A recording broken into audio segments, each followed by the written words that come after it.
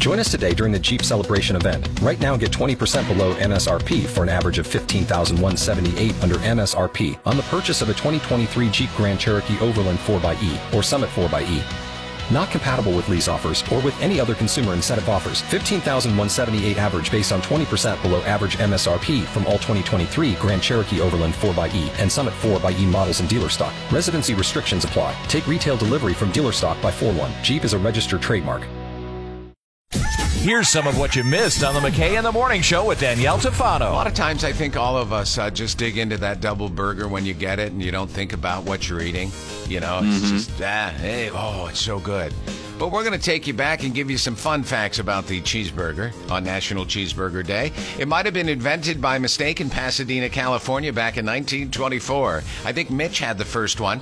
The story goes that a guy named Lionel Sternberger was working at his dad's hamburger stand just outside of L.A. when he burned one side of a burger and then covered it with cheese so nobody would see it. Classic Lionel covering up his mistakes. And then he burned the cheese and someone put a slice of tomato on top of that. Then they burned the tomato, they put a piece of lettuce on it. Someone burned the lettuce and put onions on top of it. And then thought, you know what the hell, I'll just put mayonnaise on both sides of either side of the bun. How come that'll mask everything? Yes. How come a restaurant hasn't come up with a cheeseburger salad? Slice up a cheeseburger into a salad.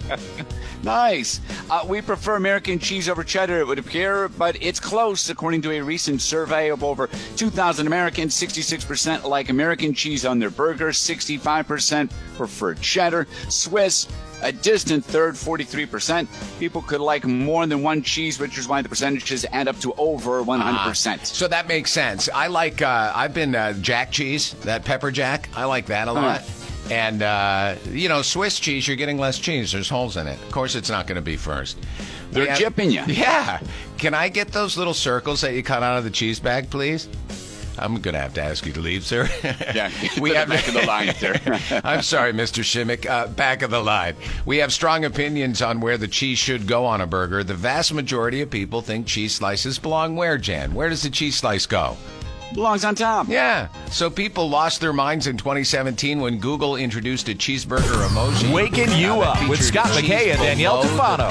Weekdays from 5:30 to 10 so bad. on 95.9 The River. A month later.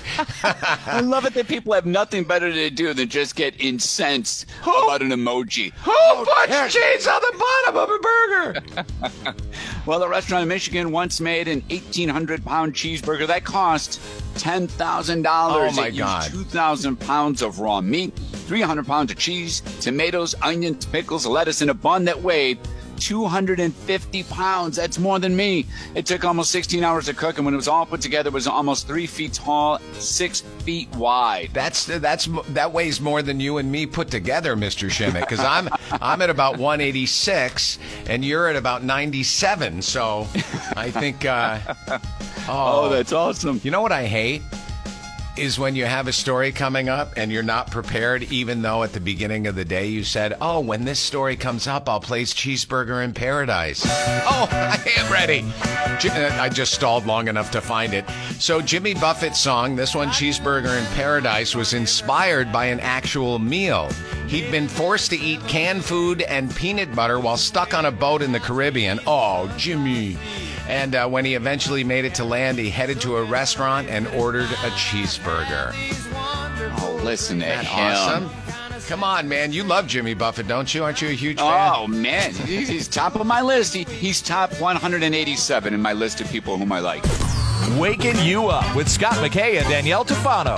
Weekdays from 5:30 to 10 on 95.9 The River.